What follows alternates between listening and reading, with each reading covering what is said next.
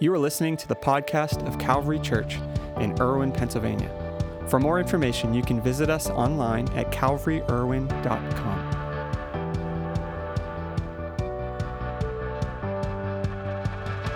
As I mentioned, thank you so much for joining us. I want to first say thank you and welcome to our friends at the Diocese of Pittsburgh Warming Shelter in the Cultural District. It's so blessed to have you guys with us again today, and all of those watching online. If you're watching online, why don't you put in the comments where you're watching from? I know there are folks from around the country, so we're so blessed to have that. Now, if you weren't with us this last week, we kicked off a series last week called The Time of Your Life, and we were walking through this incredibly timely story of Esther, located in the book of Esther, the Old Testament book of Esther. Last week, we looked at how Mordecai and Esther had hidden their identity and had blended in with a pagan Persian culture that they were living in. The next few weeks, we're going to be continuing this story, looking at what transpires for Mordecai and Esther with some pretty dire circumstances.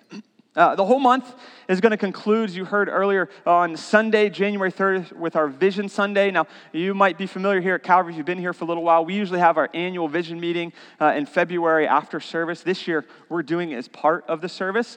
And we're going to share some incredible things that God is doing here at Calvary over this last year. Some things to look forward to in this year. We have some facility updates that we're going to be sharing that are going to be happening and some other cool things. This is our 50th anniversary as a church, so we're going to be sharing some cool things that are going to be taking place with that. So make sure you can join us Sunday, January 30th. For those who are catalysts here, we'll have a brief meeting after service just to vote on some items that we need to vote on, Board of Deacons and other items. So look forward to that on January 30th. Now today, we're picking up this story. As I mentioned last week, we looked at how Mordecai had been concealing that he was a Jew, encouraging his cousin, whose name is Esther, who he had raised as his own child, to do the same. And on top of that, he enters Esther in this contest or pageant to be the next queen of Persia. Now, today we're going to fast forward about 5 years. Esther has been chosen as the queen of Persia, so she's the queen. Things are going really well for Mordecai and Esther both. They've continued to conceal their Jewish roots. Esther is now living in the luxury of the palace. Mordecai is working for the king's court. Things are going really well. Mordecai, during this, overhears a plot to assassinate the king. It's recorded in Esther chapter 2, verse 21. Here's what it says. During the time Mordecai was sitting at the king's gate, Bigthana and Teresh, could you imagine being that guy living through middle school? Bigthana, he did not have good middle school years. We'll just go with that. Two of the king's officers who guarded the doorway became angry and conspired to assassinate King Xerxes. But Mordecai found out about the plot and told Queen Esther, who in turn reported it to the king, giving credit to Mordecai. And when the report was investigated and found to be true, the two officials were impaled on poles. All this was recorded in the book of the annals in the presence of the king. Do not mess with the king. That is really, that's horrible. Now, this is a really odd kind of sidebar in the middle of the story of Esther. If you're reading the whole book of Esther, you read chapter 1 and got to chapter 2, and you're nearing the end of chapter 2, there's like these 3 verses right in the middle of this chapter that basically share about this assassination story, this assassination discovery of Mordecai. And then it goes on. It's like, here's a little excerpt, and then we're going to move on with the story. Literally 3 verses. Mordecai finds out the plot from these 2 loudmouth assassins, reports it, it's recorded, that's it. Like if you and I were writing this story, we'd be screaming, well, what happened? Like, then what? Okay, he discovers this plot, well, what happens? Does Xerxes celebrate Mordecai? Does he reward him? Not at all, he doesn't. Instead, to avoid future threats, he elevates one of his officials, the angry, hated Haman, into second in command in the entire empire. And Haman wouldn't take this promotion lightly. Maybe you've had these guys, these ladies at your workplace, like they get the promotion, and they're like, oh no, that was the last thing we needed to do. It's going to go to their head. This was that times 10. He would demand adoration, attention, usually relegated for people of royalty. Here's how this unfolded in Esther chapter 3. It says in verse 1, after these events, King Xerxes honored Haman, son of Hammedatha, the Agagite, elevating him and giving him a seat of honor higher than all of the other nobles. Now, the reference to Haman's roots here might mean nothing to us, but it's really important, and I want to highlight this for a second. The fact that Haman was an Agagite is huge. An Agagite was the descendant of Agag, who was the king of the Amalekites. And the Amalekites were some of the Jews' most heated enemies throughout ancient history. The Amalekites were ruthless, straight up cruel to Israelites over the years. In fact, Moses, at the end of his life, in the book of Deuteronomy, would speak to the Israelites, his people, about how the Amalekites had mistreated them. Here's what it says in Deuteronomy 25, verse 17. It says, "Remember what the Amalekites did to you along the way when you came out of Egypt. When you were weary and worn out, they met you on your journey and attacked all who were lagging behind. They had no fear of God. When the Lord your God gives you rest from all the enemies around you in the land he is giving you to possess as an inheritance, you shall blot out the name of Amalek from under heaven. Do not forget." Moses is like, guys, they treated you wrong. You need to, don't ever forget this, because this was cruel. They were so evil, they wouldn't even attack the Israelites from the front, but picked off the weak and weary who were lagging behind. The Jews and the Amalekites had been at war for centuries. So the fact that Haman was a descendant of this group of people that wanted nothing more than to make Jews suffer is significant to take note of here. Now, not long after Haman's promotion, on a pretty normal day in the citadel of Susa, Mordecai and many of the other officials were just going about their daily duties. A cloud had settled over the citadel in recent years when they heard that Haman had risen to this new role.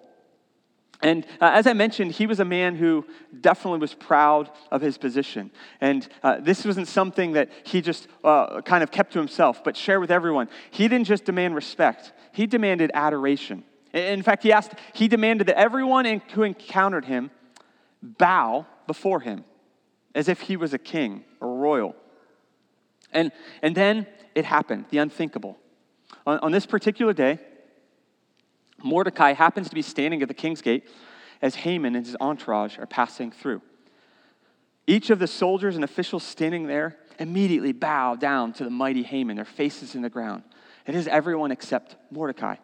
There was this gasp among the officials whose faces were on the ground as Mordecai stood there defiantly. One of the members of Haman's security detail begins barking orders at Mordecai to bow immediately. But he refused. This is the first time Mordecai has ever done anything like this.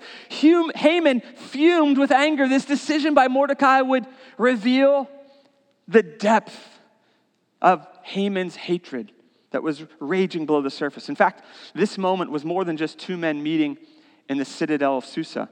It was the converging of over 1,000 years of bias and hatred. Now imagine the snapshot of this moment for a second. Haman's riding on this beautiful steed, surrounded by soldiers, this entourage, all in the shadows of the king's palace. Everyone surrounding them had their faces to the ground, and there's Mordecai standing upright. He was as rigid as a light post in a snowstorm. Like, he wasn't budging, he wasn't moving. He's the only one standing. This was a monumental moment for Mordecai. This was the moment that Mordecai refused to bow. And day after day, this would happen. It continued to happen. He refused to bow. Some of his friends and other colleagues were speaking to him and encouraging, like, just bow already. Like, you're making this awkward for all of us. Then he finally explains to those around him why he refused to bow. This is the first time. Esther chapter 3, verse 4. He had told them he was a Jew. This was the moment for Mordecai the mask came off for the very first time in his life. Mordecai has spent his entire life hiding who he really was and encouraging his cousin Esther to do the same. They both looked fully Persian. They talked Persian. In nearly every way, they had become fully Persian. Even to the point that Esther was able to marry the Persian king. And Mordecai worked for that king. Not a soul would have ever known or suspected that they were descendants of God's people. But one look at Haman by Mordecai changed it all. Mordecai couldn't bow before an enemy of God's people. Haman loses it. The raw, unfiltered hatred inside of Haman explodes. Listen to these verses, and tell me if this isn't pure evil at work. Listen to this. Esther chapter 3, verse 5. It says, when Haman saw that Mordecai would not kneel down or pay him honor, he was enraged. Yet having learned who Mordecai's people were, the Jews, he scorned the idea of killing only Mordecai. Instead, Haman looked for a way to destroy all of Mordecai's people, the Jews, throughout the whole kingdom of Xerxes.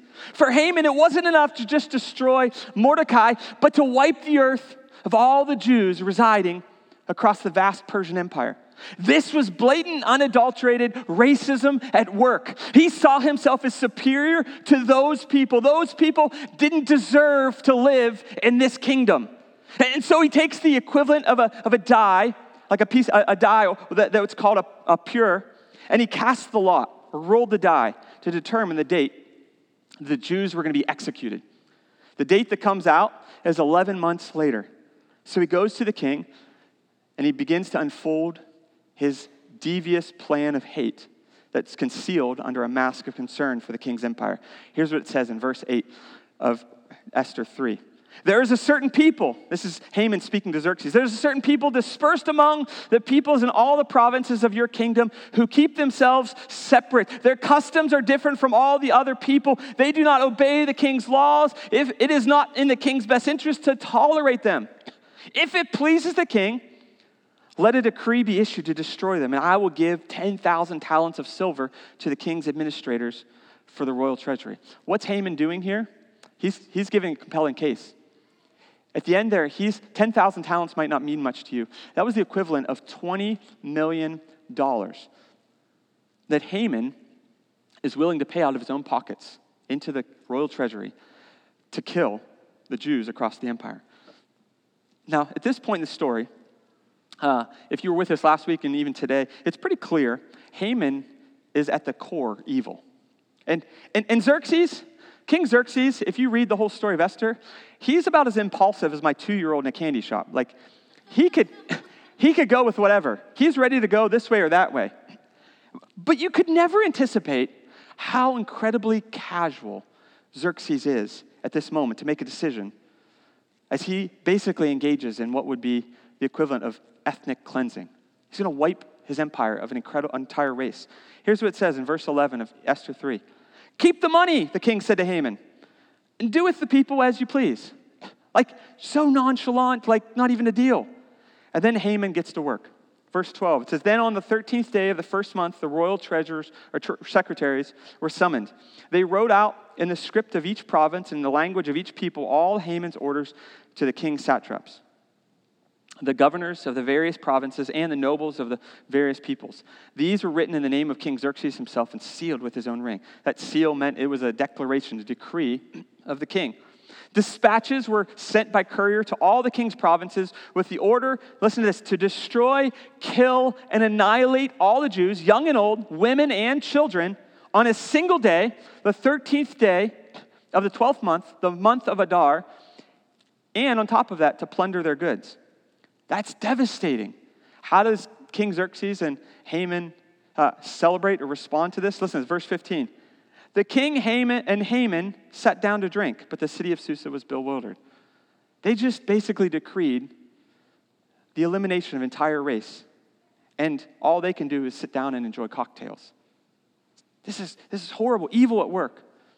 It wasn't just a command to annihilate the Jews, but to plunder their goods, to take all of their wealth and riches.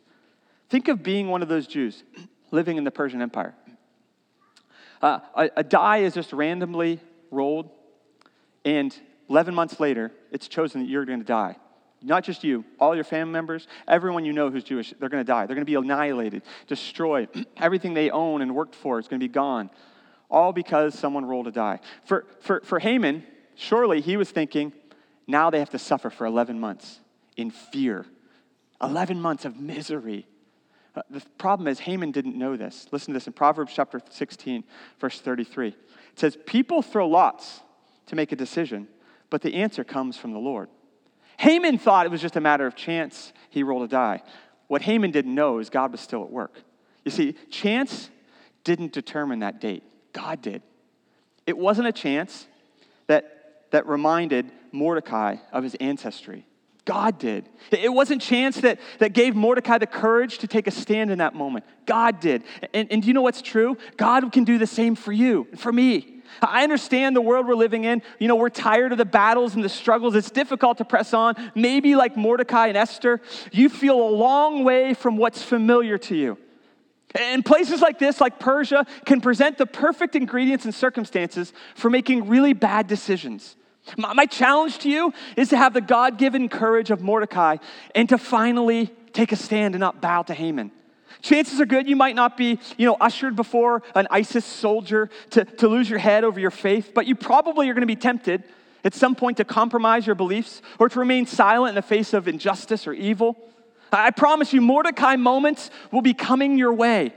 Your college professor who loves to taunt Christians will stand before the class, as he has done many times before, and challenges anyone to raise their hand if they follow Jesus. What are you going to do? Or your spouse is on a work assignment out of town for a month. You're lonely. One of your coworkers is attractive and gives you attention, and they're available.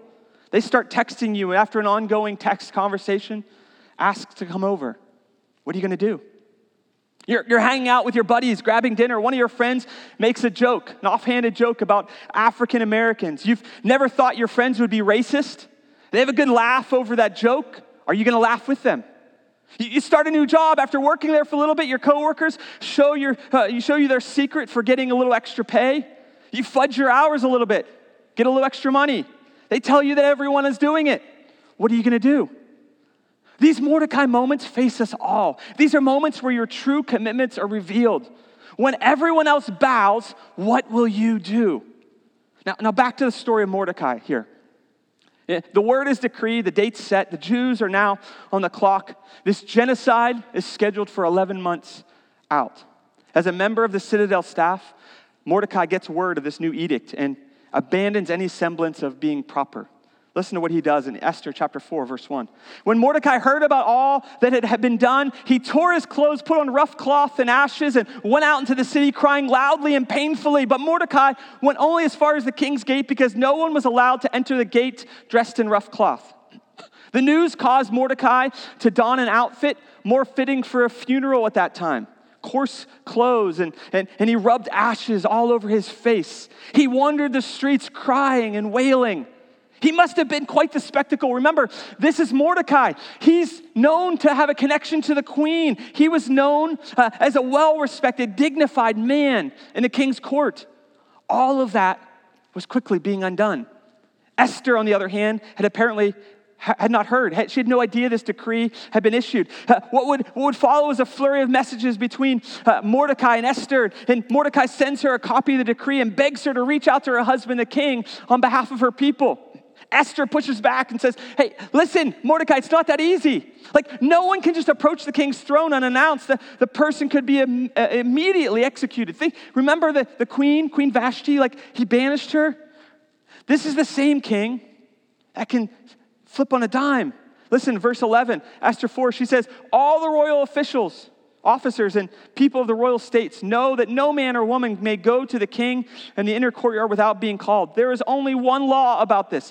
Anyone who enters must be put to death unless the king holds out his gold scepter. Then that person may live. And I have not been called to the king for 30 days. What's she saying? Listen, this isn't a good idea. Think about this. Esther had a lot of really good, valid reasons not to go to the king in this moment. One, it was against the law. Two, the king was incredibly moody. What's to say he's not grumpy right now and might have me executed? He hadn't summoned her in over 30 days. He's probably angry at her. Probably has something against her. What if he does choose to kill her? Remember Vashti. What could happen? These would have been understandable things for Esther to consider, but then Mordecai sends this response. And it's not just another response, but when Mordecai Mordecai would say here is one of the most powerful, most profound calls to action I have ever read in my life. And I suspect the same will be for you. What Mordecai writes to Esther wasn't just Mordecai asking his cousin to do something, but he would speak with a heart and words that had ultimately been kissed by heaven. It was obvious that there was more than just Mordecai's words clothed in emotion.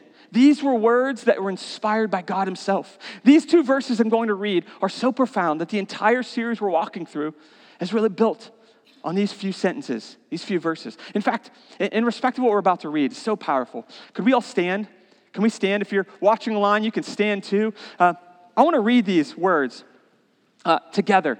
And if you can just follow along with me. Here's what it says. Verse 13 of Esther 4. Just because you live in the king's palace, don't think that out of all of the Jewish people, you alone will escape. Like, just because you're in the palace doesn't mean you're going to escape. If you keep quiet at this time, someone else will help and save the Jewish people, but you and your father's family will all die. And who knows that you may have been chosen queen just for a time such as this. Think about this. Like, you are in your position for just a time such as this. You can be seated this morning. We have often found ourselves in circumstances that cause us maybe to cry ourselves to sleep, to lay in bed staring at the ceiling, wondering if we're ever going to find our way out of this miserable job, if we're ever going to work things out in our marriage, if we're ever going to have that child that we've longed for, if we're ever going to move on or process the loss of a loved one. How can we go on? These are moments where it seems like the night will never end. And Mordecai's words in this moment are this 1-2 punch that I don't want to miss today. First, he's saying no one is above these moments of pain. I don't care what family you come from, how much money you have, or how much money you don't have. None of us are exempt from pain. This is what Mordecai says to Esther. Just because you live in the palace doesn't mean you won't experience the effects of this decree. None of us are given a free pass. In fact, this is what Jesus said in John's Gospel, chapter 16, verse 33. In this world, you will have trouble. There's no getting around it. We're all going to face trouble, pain, disappointment, loss, and sorrow. I know it's not really a good pick-me-up, is it? But stick with me. The second part of what Mordecai is saying is just as big. Not just that no one is above pain, but one way or another, relief will always come. I know what you're thinking. Nick, you don't understand. You haven't lived life long enough. Relief doesn't always come. No. Relief will always come. This is what Mordecai's saying. Esther, you're not above this. And if you don't do something about it, God will find another way. Because relief will always come. Mordecai saw something on the horizon. It was a conviction, not of something he was wishing for, like hoping might happen, but it was something he knew deeply to be true. God always brings deliverance. God always finds a way. Maybe not the way we think or we could see, but deliverance will come. God had awakened something in Mordecai that had been dormant, maybe for most of his life. It was the conviction and belief that even when God isn't visible, he's still working. I want you to hear this so clearly today. No matter what you're walking through, even when God isn't visible, he's still working. This is the closing part of the statement Jesus made in John 16:33. He said, in this world you will have trouble, but take heart, I have overcome the world.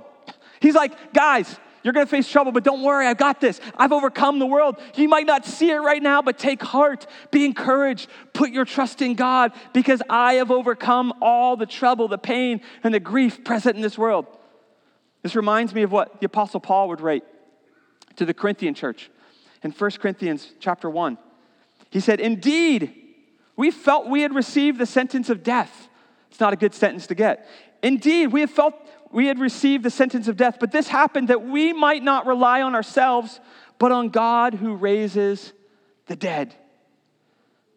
Does your view of your current situation take into account the certain deliverance of God?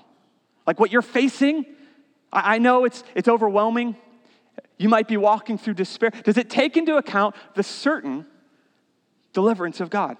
I suspect many of us who say we're followers of Jesus, instead of adopting that kind of approach, often adopt adopt a different view of life. One that sounds maybe more like a Shakespearean tragedy, something like this. We live in a beautiful but broken world. It cannot be fixed. Nothing can be done. We make the best of it, and then we die. And that's how most people live their lives. But can I tell you this morning, that's not the way of Jesus. That's not the story that God is writing. The time we've been placed into is not meant to just exist or survive. God made us to transform a broken world, to bring healing to the broken, to bring freedom to the captives, to bring sight to the blind. Mordecai was saying to Esther, yes, pain is part of life, but relief is coming. One way or another, help is coming. God is a deliverer. And then he makes one of my favorite statements in all of Scripture. Esther chapter 4, verse 14. And who knows that you may have been chosen queen for such a time as this. This statement by Mordecai would produce a turnaround in Esther's story that she never imagined was possible, but so desperately needed. Listen to her response. Esther chapter 4, verse 16. She says, go and get all the Jewish people in Susa together. For my sake, fast. Do not eat or drink for 3 days. Have you ever not eaten or drank anything for 3 days? This is serious. Like what he's calling them to is serious. Do not eat or drink anything for 3 days, night and day. I and my servant girls will also fast. They're doing the same. Then I will go to the king, even though it is against the law. Listen to this. And if I die, I die. This is the moment in the story of Esther, this entire book of the Bible, where everything changes. Everything turns on its head. It's the moment when Esther's faith finally meets her function. The moment when the woman of God recognizes she's the queen of Persia.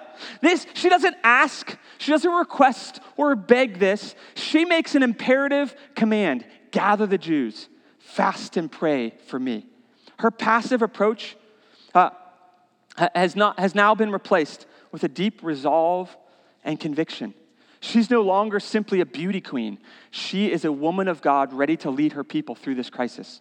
Now let me bring this back to 2022 and put this in context for all of us. Mordecai's words brought such clarity to Esther that something ignited within her. Like something that maybe was dormant comes alive. This woman that was ready to compromise and hide who she really was, is now calling for a fast and ready to die if she has to. For the first time possibly, Esther recognized that her life was part of a bigger plan. What she had achieved, accomplished in the position she held were not of her own doing, but were part of God's bigger purposes. This isn't only true for Esther. It's true for you. It's true for me. God has specifically chosen your date of birth. He's put you where you live for a reason. The moment in time you've been placed is intentional. You see, what if God has positioned you specifically where he has to bless people in ways you could have never imagined, just like you did with Esther?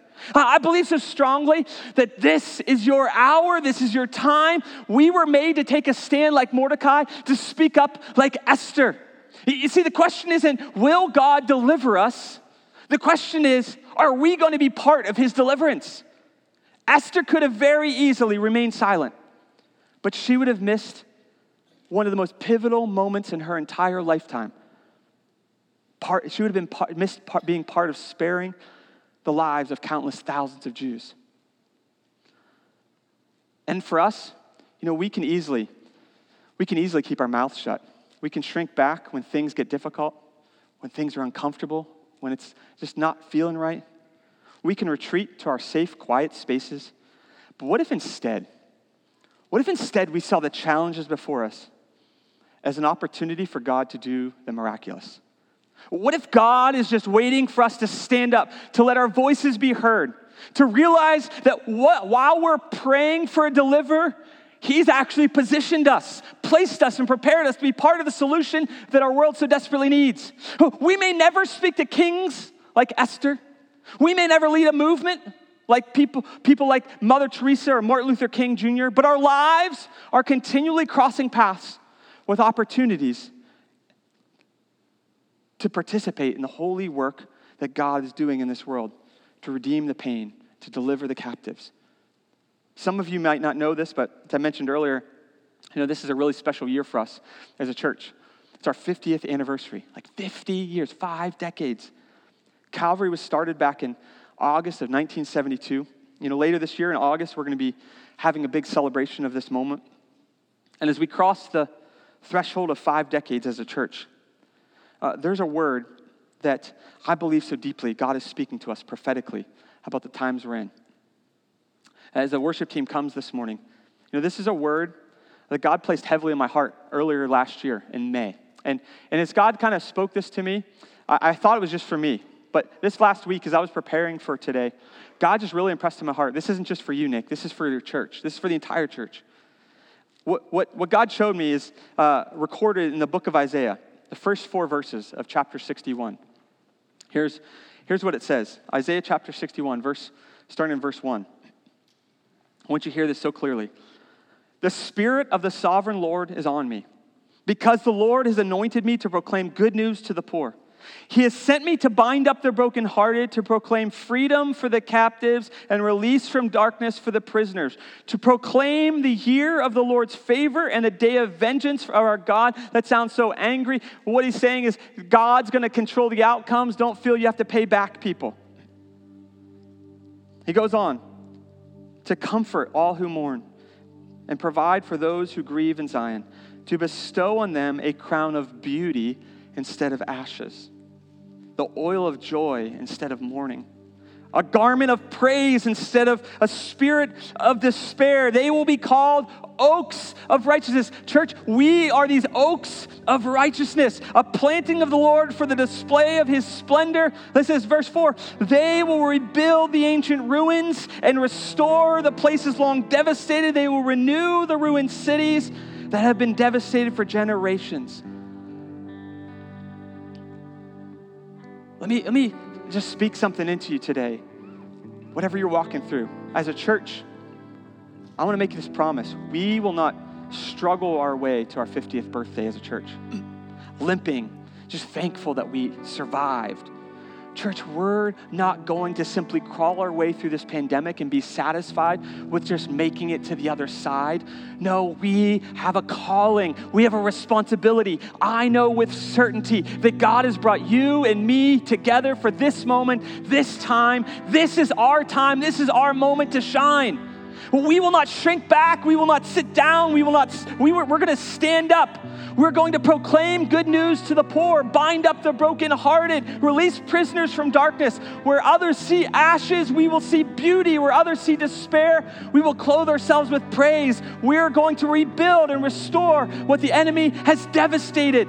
There will be renewal once again in the land of the living. We will be those oaks of righteousness that will never waver, but will display God's splendor to this world. And my question to you today is, will you join me? Are you ready to rise up in our moment and change the world around us? And here's my challenge to you today. Transformation always demands surrender. For Esther, she had this moment where everything switched. What did she do? She commanded Jews in the citadel of Susa to fast. What were they doing? They were surrendering. They were surrendering food and water to fast. It demanded surrender. To see that change, transformation, it demands surrender. To see transformation in any area of your life, from weight loss to learning a new language to becoming a better spouse, it demands surrendering something. And if God is going to use us to transform the world, to step into the times he's placed us, it will require our surrender. And here's what I'm challenging you to do. Over the next 3 weeks, 21 days, I want to invite you to join me in what we're calling this Surrender Challenge. Should have gotten a card when you came in. If you're here in person, if you're online, you can go to calvaryirwin.com and click on the Time of Your Life button there, and it has a list of all of this. Over the next 3 weeks, I want to invite you to join me in this challenge. And the Surrender Challenge is saying, I will commit to do 3 things every day to exercise the surrender of what God has given me and to put it back into his hands for his glory. Like, God, you've blessed me. And there's 3 things. Our time, 5 minutes with God. Spend 5 minutes praying, talking to God, reading his word. That's minimum. You can do more than that, okay? Minimum 5 minutes every day. Put it in your calendar, whatever you got to do. You give your time, your treasure, $5 to bless someone. Maybe that's keeping a $5 bill in your pocket like every day. Might mean going to the bank, today and get, $5 bills to keep in your pocket, in your purse. $5 to bless someone. You could buy like 1 gallon of gas for someone if you'd like. Whatever that looks like, all right? Maybe you can get like half a latte at Starbucks. $5 to bless someone over the next 21 days. Every day, $5. And the last thing is 5 minutes to serve someone. Use your talent. You have skills, you have abilities, you have opportunities, you have influence. 5 minutes to serve someone that you don't benefit from. That could be at work, that could be in your neighborhood, that could be at the grocery store. I don't know what that is, but you're on the lookout for this. 5 minutes with God, $5 to bless someone, 5 minutes to serve someone over the next 21 days. And as God moves and does things, and I promise you He will, I want you to share the stories. Maybe you can email it to us or take a video just sharing the story of what God does through you and send it to us. Because on January 30th, 21 days from now, it's our Vision Sunday. And we're going to celebrate what God has done over these last 21 days. God's going to do mighty things through you. You might be like, I'm not a pastor. You don't have to be a pastor. You have all that you need. You have time, you have treasure, and you have talent. It's all you need. Use it for God's glory. Let's surrender it together and see what God can do. We're not asking for everything. I'm not asking for $5,000 or 500 hours or we're not asking for everything. We're asking for 5 minutes, $5, 5 minutes to serve someone. That's simple. You can take this card with you. Don't put it in your room. Put it in your car. Put it somewhere where you're going to see it when you're out and about, when you're going through your day. You remember, today I gotta find 5 minutes. Start the day, 5 minutes with God. And if you're like, man, I'm going to forget this. If you text the word surrender to 55498, we'll send you a text every morning with a passage of scripture just to encourage you throughout this challenge. So every morning, you're going to get a quick text message. It's not going to be like a paragraph or a whole book. It's just going to be a verse of scripture to encourage you throughout this challenge to keep going, to keep pushing, to give that 5 minutes to God, to give $5 to bless someone, to give 5 minutes to serve someone. We're going to do this over the next 21 days. This isn't like for eternity. You're not going to be in some spam text list where we're going to start spamming you about getting your car insurance or your car warranty figured out or something weird like that. This is just about positioning ourselves as a church and as individuals to be those that can stand in the face of injustice, can stand in the face of evil, can stand in the face of devastation and say, you know what? God's anointed us. He's anointed us to proclaim good news to the poor.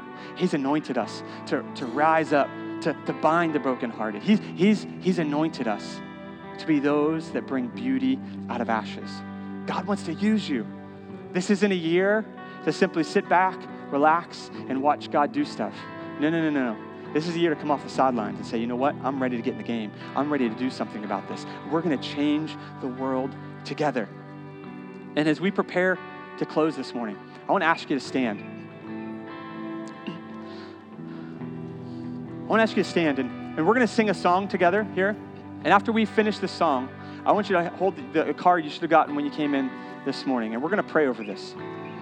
I want to pray that what you surrender to God is given back to you 10 times over to be a blessing to the world. That you might be like, man, what's 5 minutes with God? What's $5? What can I possibly do? God's going to blow your mind as you give it to Him, as you surrender it to Him and are willing to be used. I promise you. Esther simply asked, would you just fast and pray for me? Next week, we're going to talk about what transpired from that. But I tell you, it was changing, life-changing, so transformative, miraculous. God wants to do miraculous things through you if we're willing to surrender. Let's sing this song together this morning.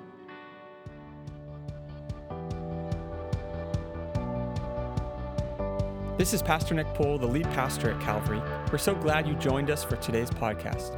I hope you enjoyed the message. At Calvary Church, we're passionate about leading people into an overflowing life with Jesus. We would love the opportunity to connect with you on your faith journey and hear what God is doing in your life, or join you in prayer for any needs you might have. You can visit us online at calvaryirwin.com or send us an email at info@calvaryirwin.com. On our website, you'll find previous week's messages, a list of upcoming events, as well as resources designed to help you take those next steps on your journey of faith. See you next week, and may the Lord bless you and keep you. May he make his face shine on you and be gracious to you. May the Lord turn his face toward you and give you peace.